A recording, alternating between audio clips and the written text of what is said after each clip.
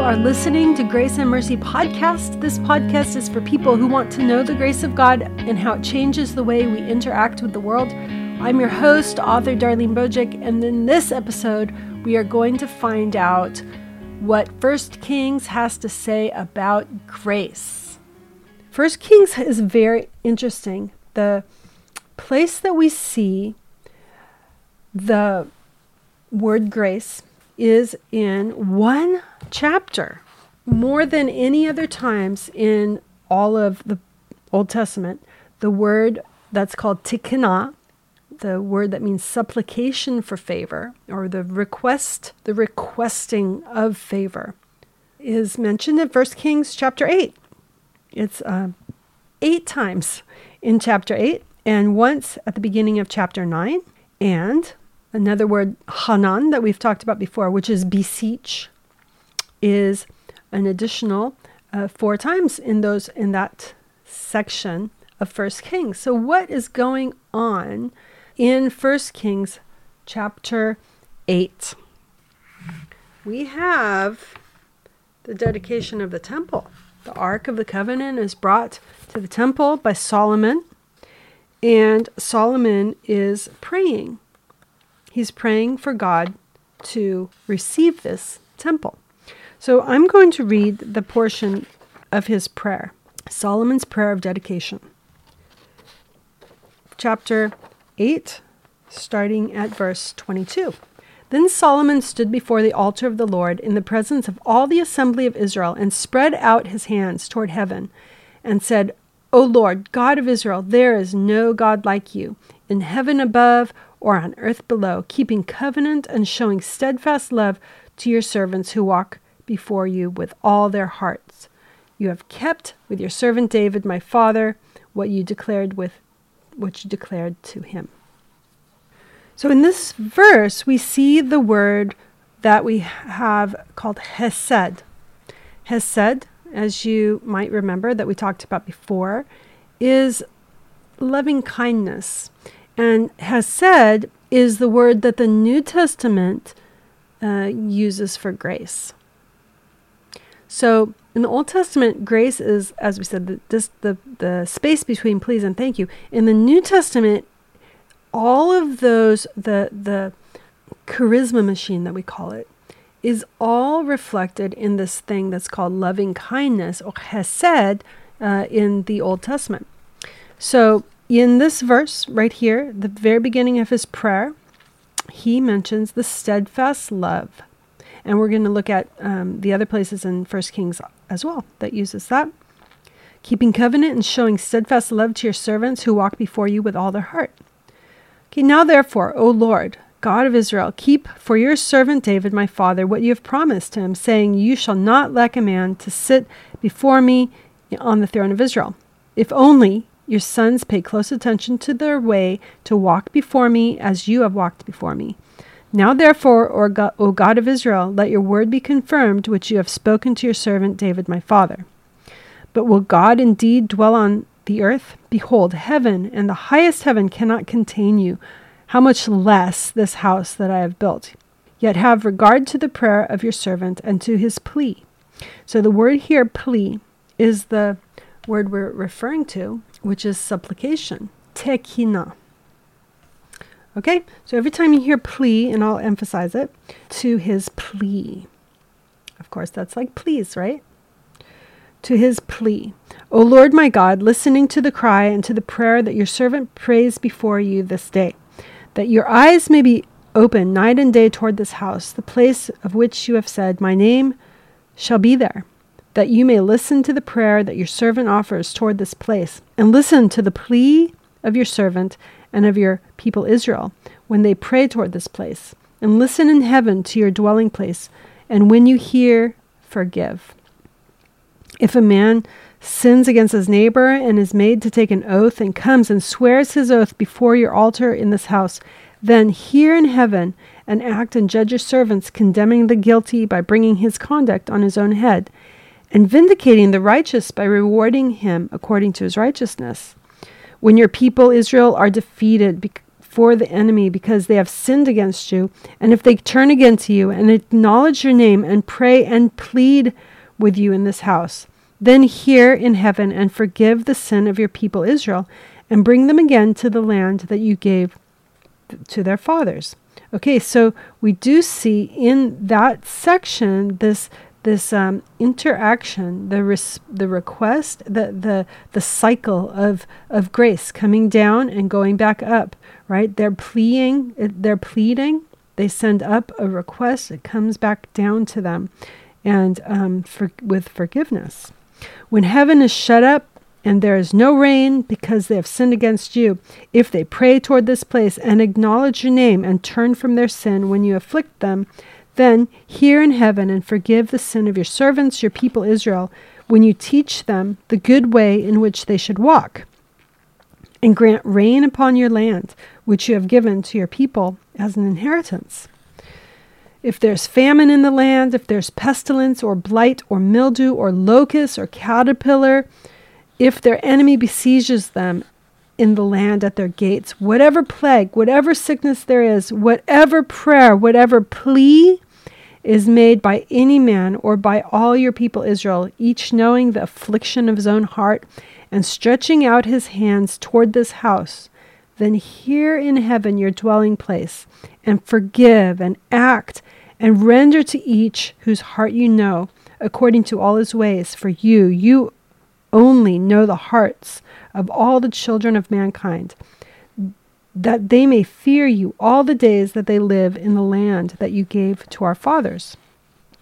Likewise, when a foreigner who is not of your people Israel comes from a far country for your name's sake, for they shall hear of your great name and your mighty hand and of your outstretched arm. Remember, this is the plan of God, is that the glory of the Lord would be spread to all the earth. When he comes and prays toward this house, hear in heaven your dwelling place, and do according to all for which the foreigner calls to you, in order that all the peoples of the earth may know your name and fear you as do your people Israel, that they may know that this house that I have built is called by your name. If your people go out to battle against their enemy by whatever way you shall send them, and they pray to the Lord toward the city that you have chosen and the house that I have built in your name, then hear in heaven their prayer and their plea and maintain their cause.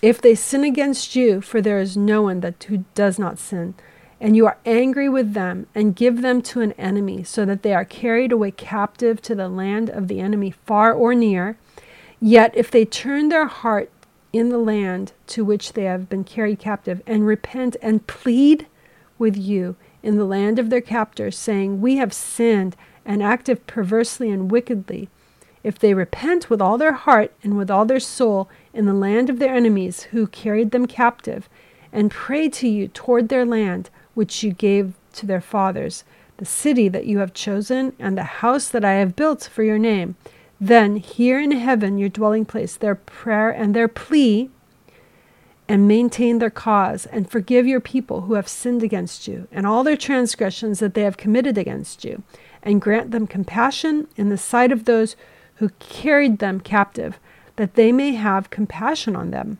For they are your people and your heritage, which you brought out of Egypt from the midst of the iron furnace. Let your eyes be open to the plea of your servant and to the plea of your people Israel, giving ear to them whenever they call to you.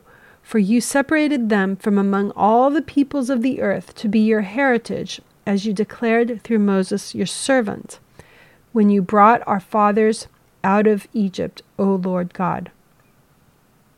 Now as Solomon finished offering this prayer and plea to the Lord, he arose from before the altar of the Lord, where he had knelt with hands outstretched toward heaven.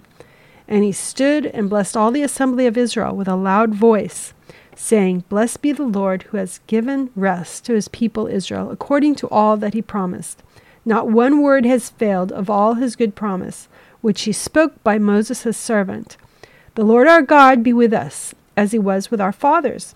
May he not leave us or forsake us, that he may incline our hearts to him, to walk in all his ways, and to keep his commandments, his statutes, and his rules, which he commanded our fathers. Let these words of mine, which I have pleaded before the Lord, be near to the Lord our God day and night, and may he maintain the cause of his servant and the cause of his people Israel, as each day requires, that all the peoples of the earth may know that the Lord is God, there is no other. Let your heart therefore be wholly true to the Lord our God, walking in his statutes and keeping his command, as at this day. Then the next section talks about Solomon's sacrifices. And then we have in chapter 9, says this: As soon as Solomon had finished building the house of the Lord and the king's house, and all that Solomon desired to build, the Lord appeared to Solomon a second time, as he had appeared to him at Gibeon. And the Lord said to him, I have heard your prayer and your plea, which you have made before me. I have consecrated this house that you have built by putting my name there forever. My eyes and my heart will be there for all time. So we see that the word plea, to plea as a verb, to make supplication, is used there. In fact, there's two of the words. One is tekina, which is supplication for favor, supplication for favor. And the second one is hanan, which is actually make supplication or plea, right? To plea. One is a noun and one is a verb. Hanan is a verb, beseech, and tekina is the noun form. One time we have the word hen in the Bible, in 1 Kings. Hen, remember, is the technical word for grace in the Old Testament. It also means adornment, charm, charming, grace, graceful, gracious, and pleases, as we've mentioned before. In 1 Kings, it's in chapter 11, verse 19. And Hadad found great favor in the sight of Pharaoh, so that he gave him in marriage the sister of his own wife, the sister of Tahpenes, the queen. I know this is talking about somebody who is getting favor from the king of Egypt, the Pharaoh. But take a look at the word found great favor in the sight of Pharaoh, and put that context into the context of having favor from God, or adornment, charm, charming, favor, grace, graceful, gracious, and pleases.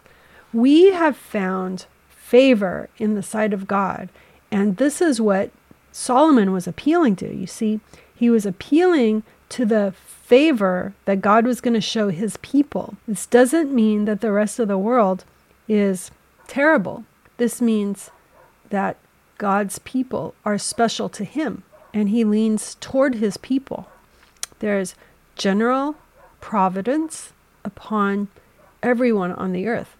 That's why rain doesn't only fall where Christians are. Rain falls on the evil and the good, as Jesus said. God's providence, his general providence, is on everyone, but he leans toward his people. So it is beneficial to be his people.